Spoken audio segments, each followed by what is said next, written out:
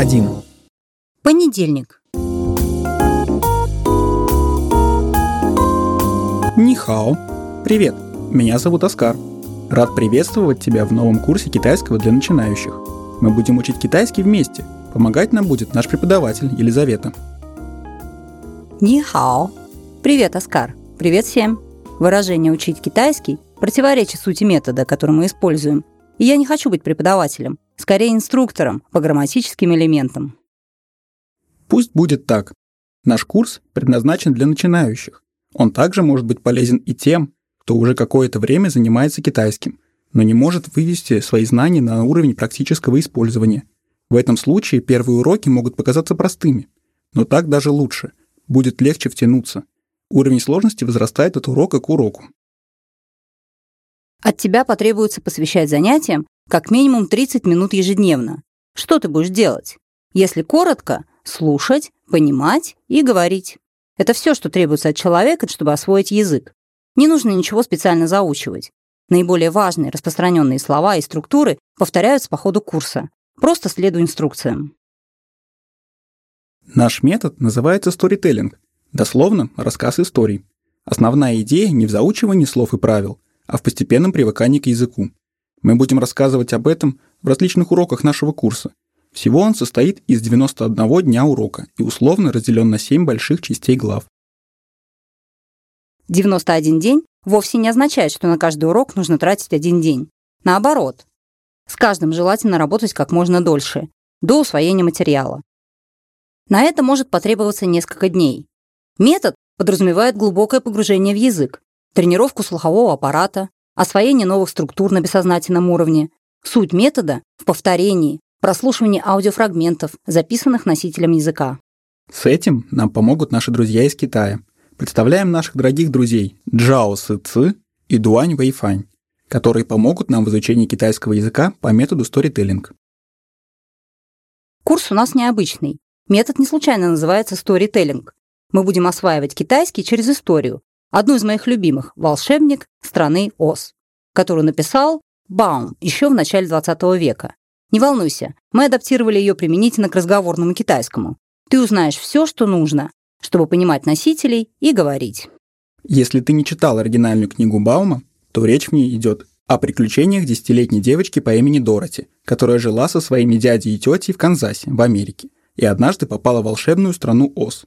В нашей версии истории в стране Оз все говорят по-китайски.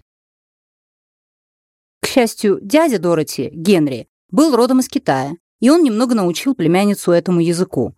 Поэтому она не пропала в волшебной стране. Напротив, она сильно подтянула свой китайский. Мы увидим, как она это делала, да и сами вместе с ней переживем удивительные приключения. И в итоге, как и Дороти, доведем наш китайский до приличного уровня. В нашем курсе есть уроки разного типа, и постепенно мы об этом расскажем. Основная их часть будет выглядеть примерно так же, как сегодня. Урок будет начинаться с короткого кусочка истории, которую Дороти, вернувшись домой, рассказывает своему пожилому дядюшке Генри. Дороти будет озвучивать Джао Сы Ци, а дядю Генри – Дуань Вэйфань. Мы же с Оскаром будем помогать тебе понять эту историю. Я стану русским голосом Дороти, а Оскар возьмет на себя роль переводчика дяди Генри, который уже староват, зануден и любит задавать массу вопросов. Как раз про меня. Вопросы я люблю и немного зануден. А сейчас давайте перейдем к первому уроку и пройдем всю процедуру шаг за шагом. Первый шаг называется «История». Сейчас вы услышите рассказ Дороти, который мы потом разберем. Помните, ничего не нужно запоминать и заучивать. Просто расслабьтесь и слушайте. Начинаем, Дороти. История. Слушайте и читайте. 你好，我叫多罗茜，我是个女孩，我住在堪萨斯。这是我的叔叔和婶婶。我的叔叔叫亨利，我的婶婶叫艾姆。他们是农民。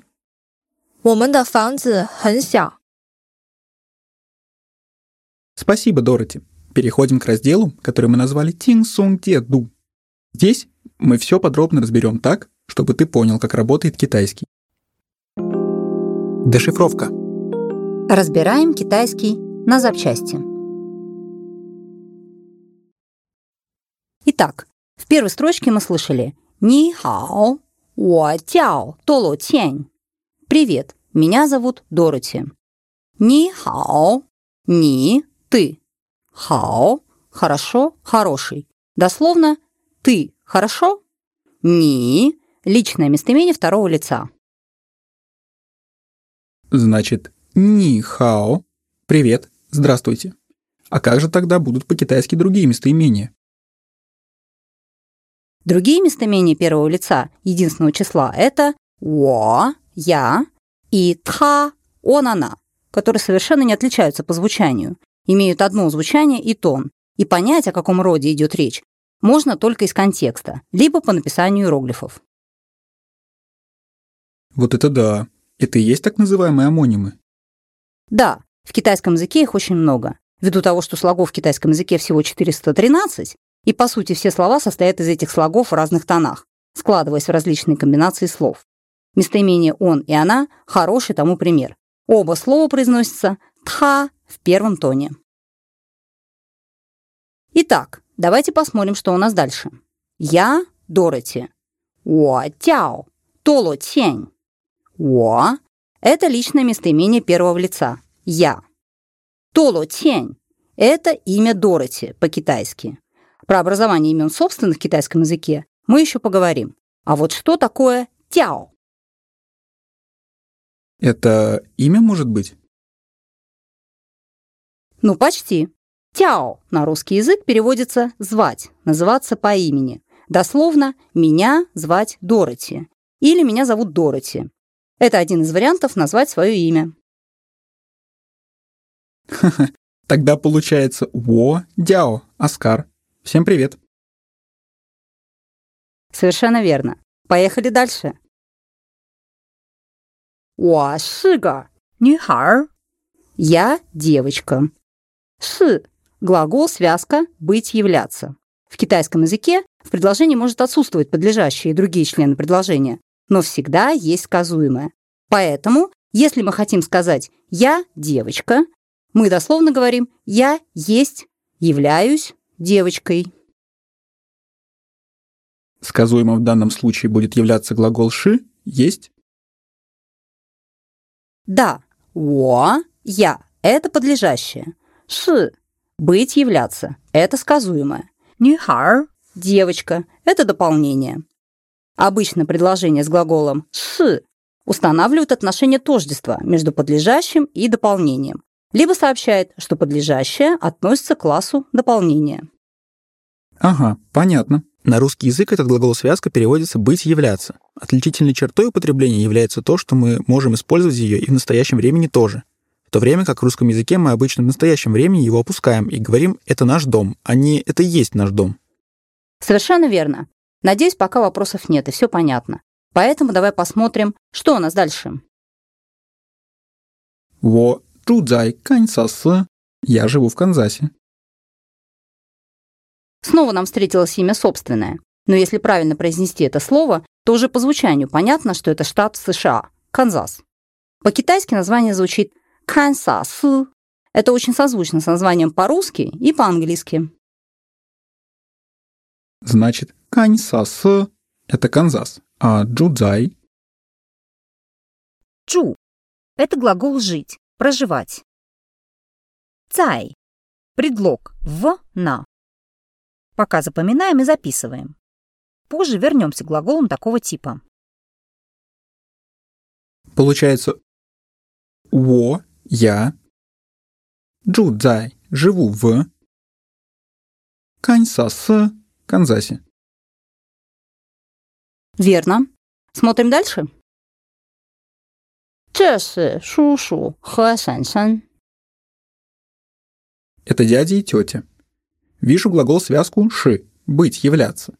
Узнаю его из предыдущего предложения. Да, здесь два момента, на которые я хотела бы обратить твое внимание. Во-первых, мы видим два существительных, обозначающих родственные связи в китайском языке. Это дядя и тетя. Что интересно, в китайском языке слово «брат» делится на старшего брата и младшего. Такая же ситуация со словом «сестра». Есть младшая и есть старшая сестра. В данном случае дядя Шушу – это младший брат отца, а Шэньшэнь – это жена младшего брата отца. Соответственно, помимо этого существует старший брат отца и его жена, а также тети по матери. Вот это да. Мало того, что мы обычно и так путаемся в этих родственных связях, их наименованиях, так тут еще и по 2 на каждое. Да. И с бабушками, и дедушками по отцу и по матери будет такая же ситуация. Поэтому в Китае генеалогическое дерево может быть очень большим.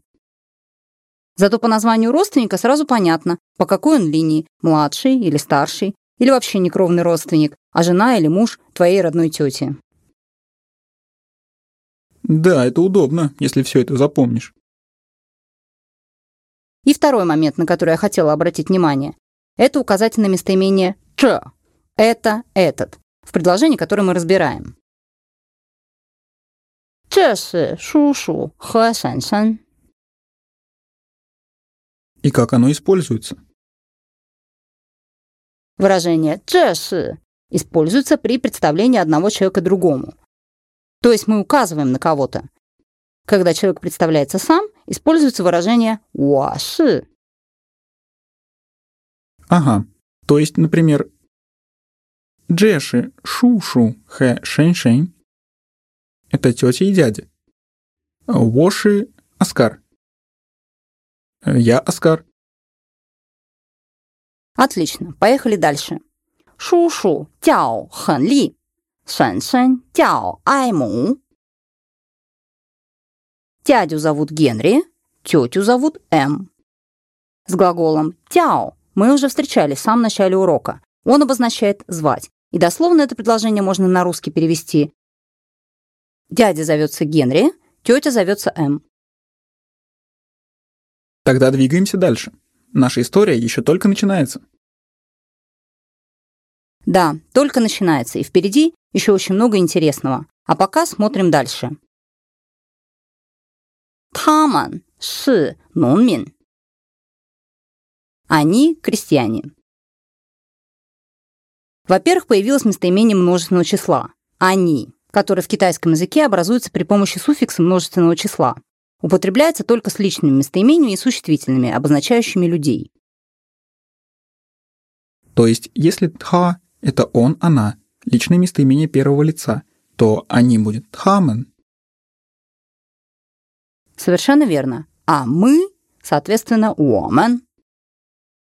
И «тамен ши нунмин» на русский язык будет переводиться «они являются крестьянами». Ясно. Пока все просто.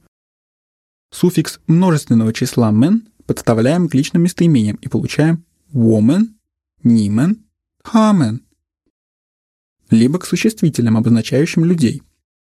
То есть, если друг «пхэньоу», то друзья «пхэньоумен», «тонсе» — одноклассник, то одноклассники «тонсюэмен».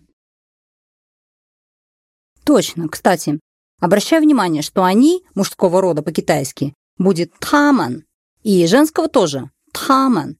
Местоимения третьего лица множественного числа тоже звучат одинаково и различаются только на письме. «Тамен» употребляется, когда говорим про девочек, например, о женской сборной по художественной гимнастике. «Тамен» в мужском роде во всех остальных случаях. И последнее на сегодня. 我们的房子很小. Наш дом маленький. Первое, что сразу стоит отметить, это притяжательное местоимение «наш». Да, оно образуется при помощи служебной частицы «д», когда личное местоимение или существительное выступает в роли определения со значением притяжательности, после него ставится «д». Значит, получается «wo de Fanze» или «woman de Fanze» – «мой дом» или «наш дом», «ni de Fanze» или «niemand de Fanze» – «твой дом» или «ваш дом». Да. И когда в качестве определения выступает личное местоимение, а определяемым словом является существительное со значением термином родства, название коллектива, учреждения, то «д» можно опустить. Ясно. и будет «wo шушу», «wo шэньшэнь», но «wo де фанзе». Точно, молодец. Значит, целиком последнее предложение будет как звучать? Давай произнесем его еще раз. 我们的房子很小. Наш дом маленький, где «хэн» — наречие «очень» и «сяо» — прилагательное «маленький». Верно. А про часть речи в китайском языке мы еще поговорим более подробно в основной теме нашего урока. Ну вот, мы и разобрали наш отрывок. Давай послушаем его еще раз и пойдем дальше. Дороти, тебе слово. 你好，我叫多罗茜，我是个女孩，我住在堪萨斯，这是我的叔叔和婶婶。我的叔叔叫亨利，我的婶婶叫艾姆，他们是农民。我们的房子很小。谢谢. Спасибо, Дороти. Переходим к следующему разделу урока, который называется «Тема дня». Тема дня. Главное из грамматики.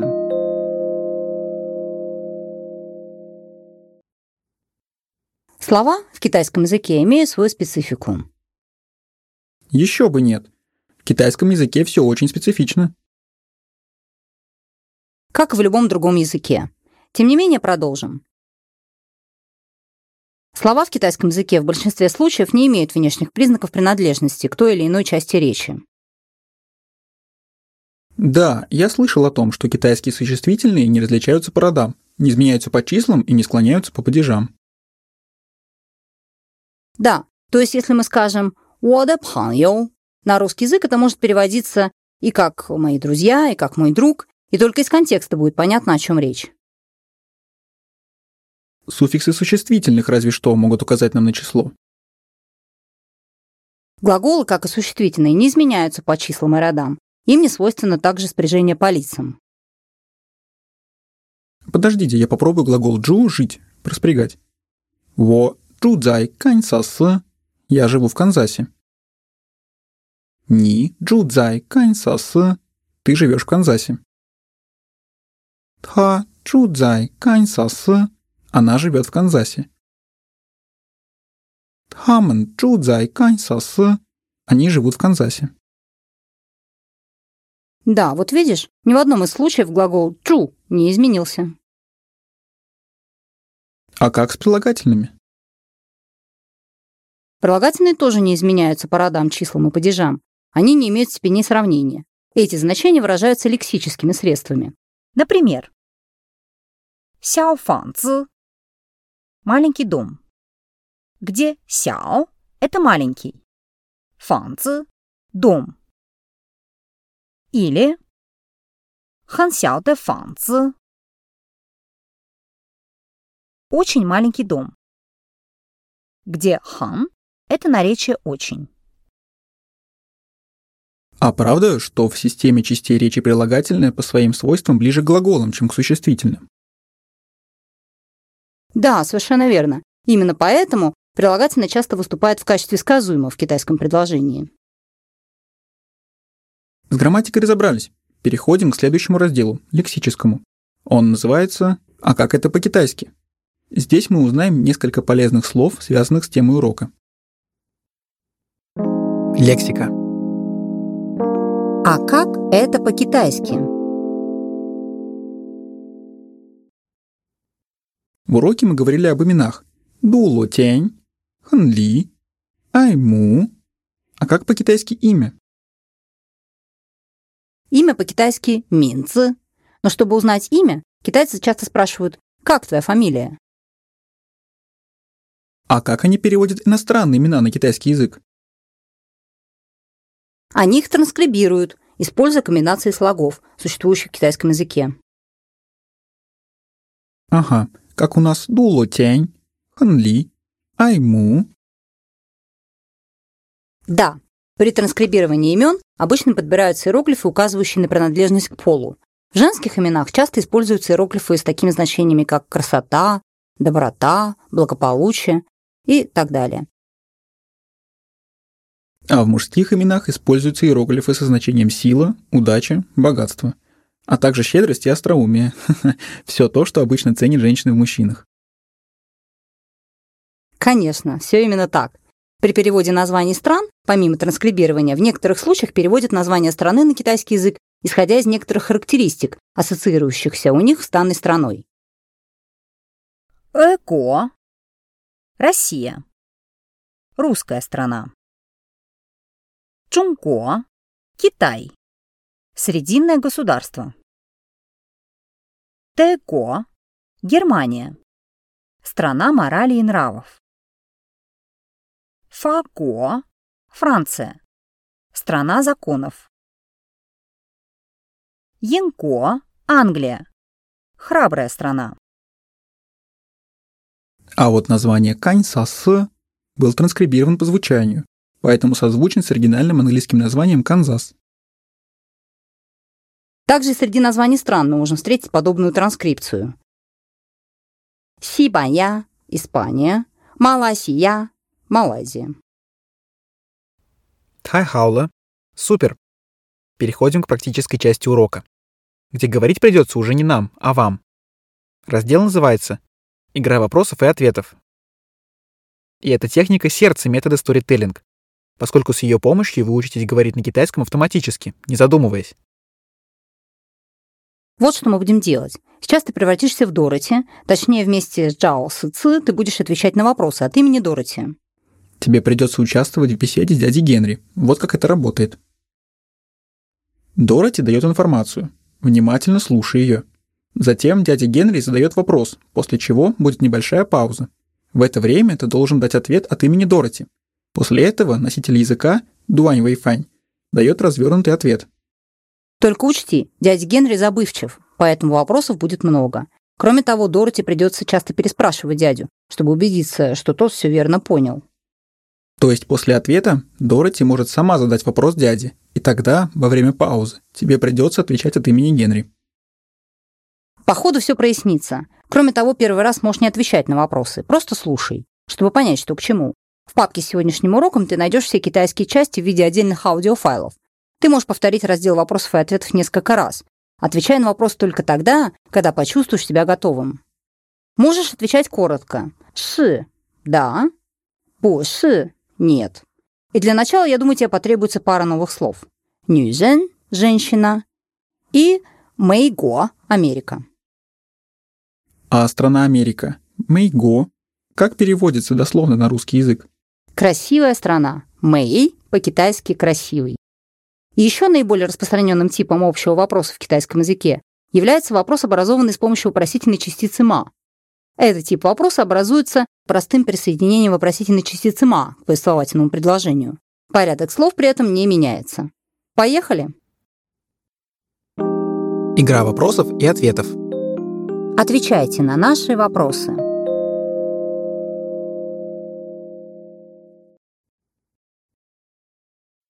«你好，我叫多罗茜。你好，你叫多罗茜吗？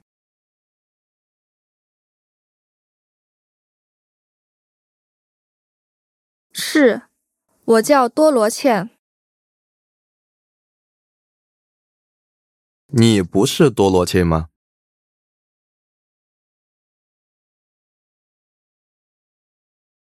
是，我是多罗茜。我叫多罗茜。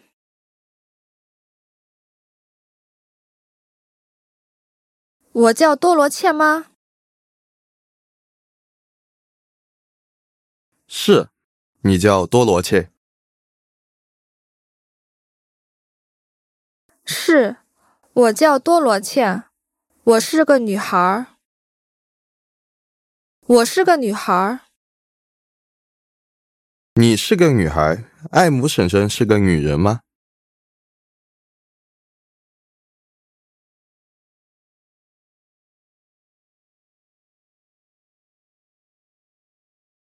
是，艾姆婶婶是个女人。我是个女孩。我住在美国。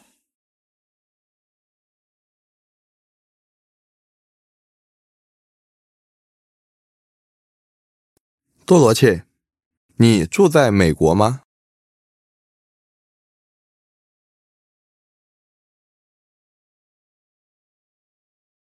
是，我住在美国。亨利叔叔，我住在美国吗？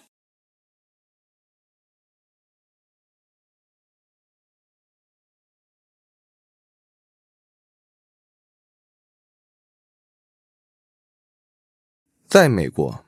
你住在美国。是，我住在美国。我住在堪萨斯。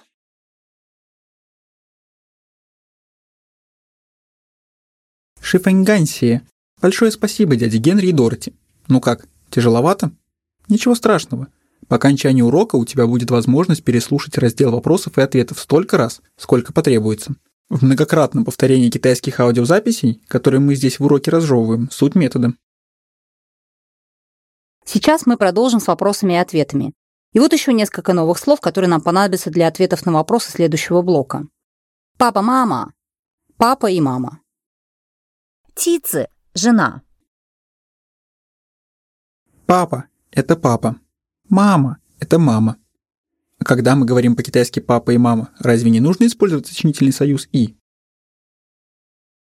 Нет, не обязательно. Сочинительная связь между отдельными словами в китайском языке может выражаться без какого-либо специального служебного слова. Ясно. 妻子, жена. Это одно из слов «жена» по-китайски. Помимо этого, не менее часто употребляют слова-синонимы. 老婆, 夫人, 太太. Хорошо. Приступим к вопросам. 我住在堪萨斯。多罗切，你住在堪萨斯？你父母也住在堪萨斯吗？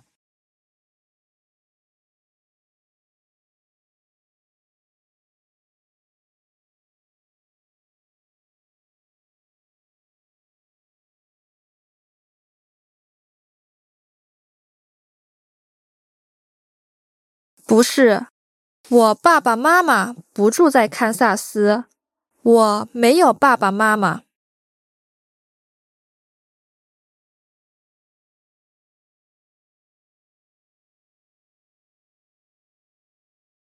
你有爸爸妈妈吗？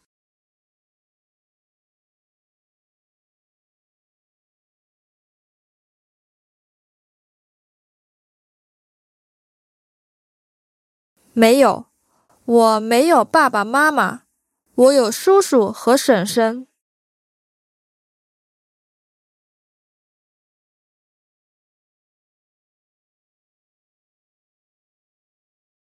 我有叔叔和婶婶吗？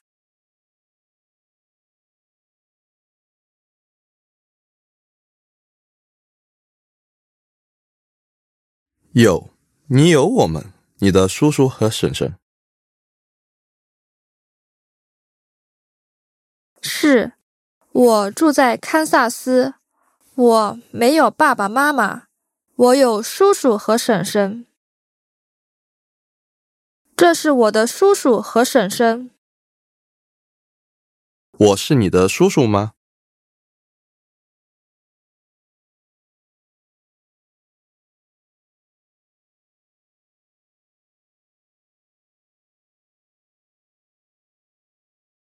是，你是我的叔叔，艾姆是我的婶婶。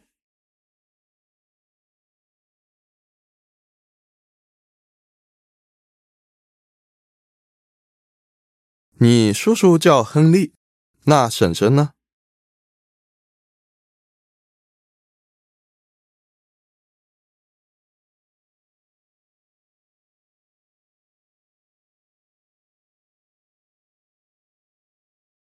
艾姆，我的婶婶叫艾姆，她是你的妻子。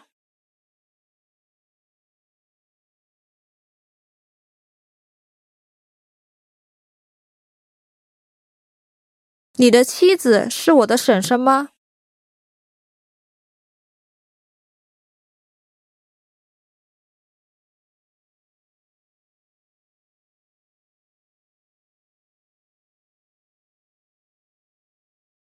是，我的妻子是你的婶婶。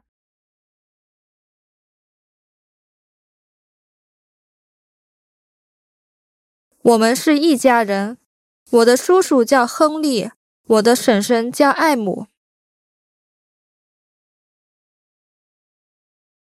Окей, суть понятна.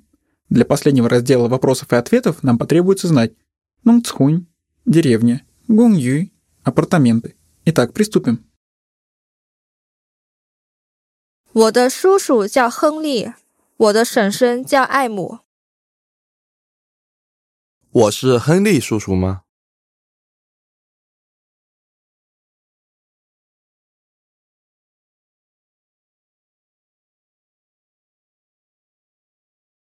是，你叫亨利，你的妻子叫艾姆。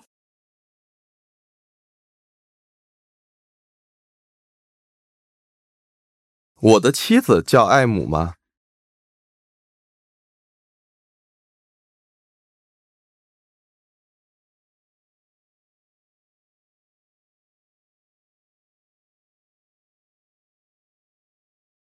是，你的妻子叫艾姆。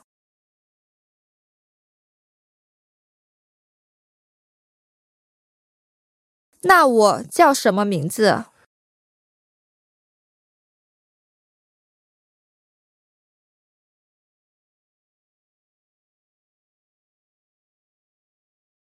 多罗切。你叫多罗切。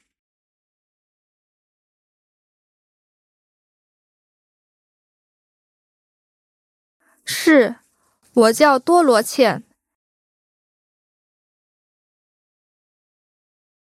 你叫亨利，你的妻子叫艾姆。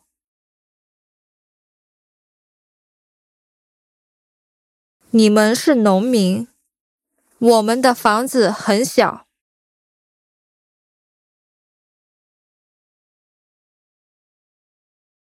他们是农民，我们的房子很小。我们是农民吗？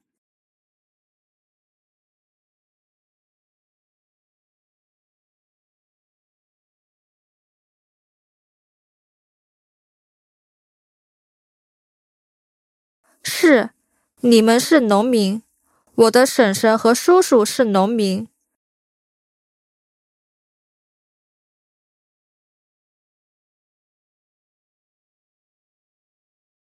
你们住在小房子里。我们住在公寓里吗？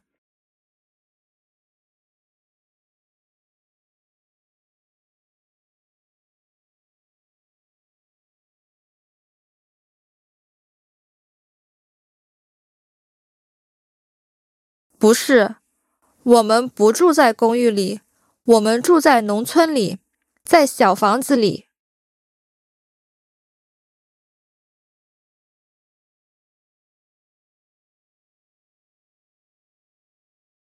我们的房子很小吗？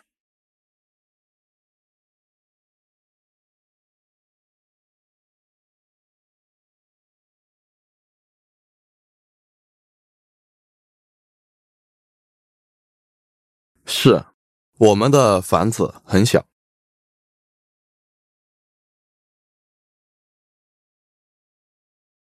我们是农民，我们不是工人，我们不住在公寓里，我们住在小房子里。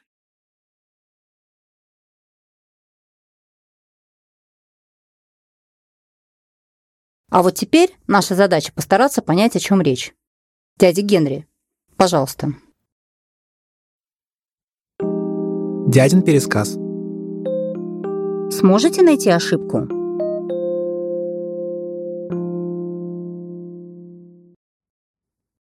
你叫多罗切，是个女孩。你和我们住在堪萨斯，我们是你的叔叔亨利和婶婶艾姆。我们是农民，我们住的房子很小，房子在田里。Сессия. Спасибо. Ничего страшного, если не все понятно. Эту часть урока ты также найдешь в виде отдельного файла в папке с сегодняшним уроком. Прослушай его несколько раз, используя текстовую версию. И если, на твой взгляд, в пересказе дяди что-то показалось тебе нелепым, то ты обязательно должен нам об этом рассказать. 看你书上的复述都对吗？能不能找到错误？ Впечатление о Китае. Страна и ее жители. Елизавета, перед тем, как закончить, я предлагаю поиграть. Отлично. Давай, а во что? Когда мы готовили курс, я попросил тебя подобрать несколько десятков любопытных фактов о Китае. Ты ведь там жила? Да, было дело. Я, конечно, все подготовила. Что мы будем с этим делать? Вот тебе одна игральная кость, кубик. А второй я оставлю себе. Ты бросаешь первое? Давай. Я сейчас объясню. Бросаю 5. И что? Бросаю. А у меня 2. Получили число 52.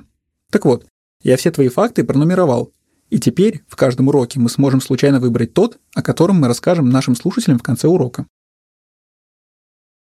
Отличная идея. Что у нас под номером 52? Как китайцы называют свою страну. Вот это будет всем интересно. Китайцы щедро раздали имена каждой стране по заслугам. Так, например, Франция стала страной законов, Германия – страной морали и нравов, а Америка – это просто красивая страна.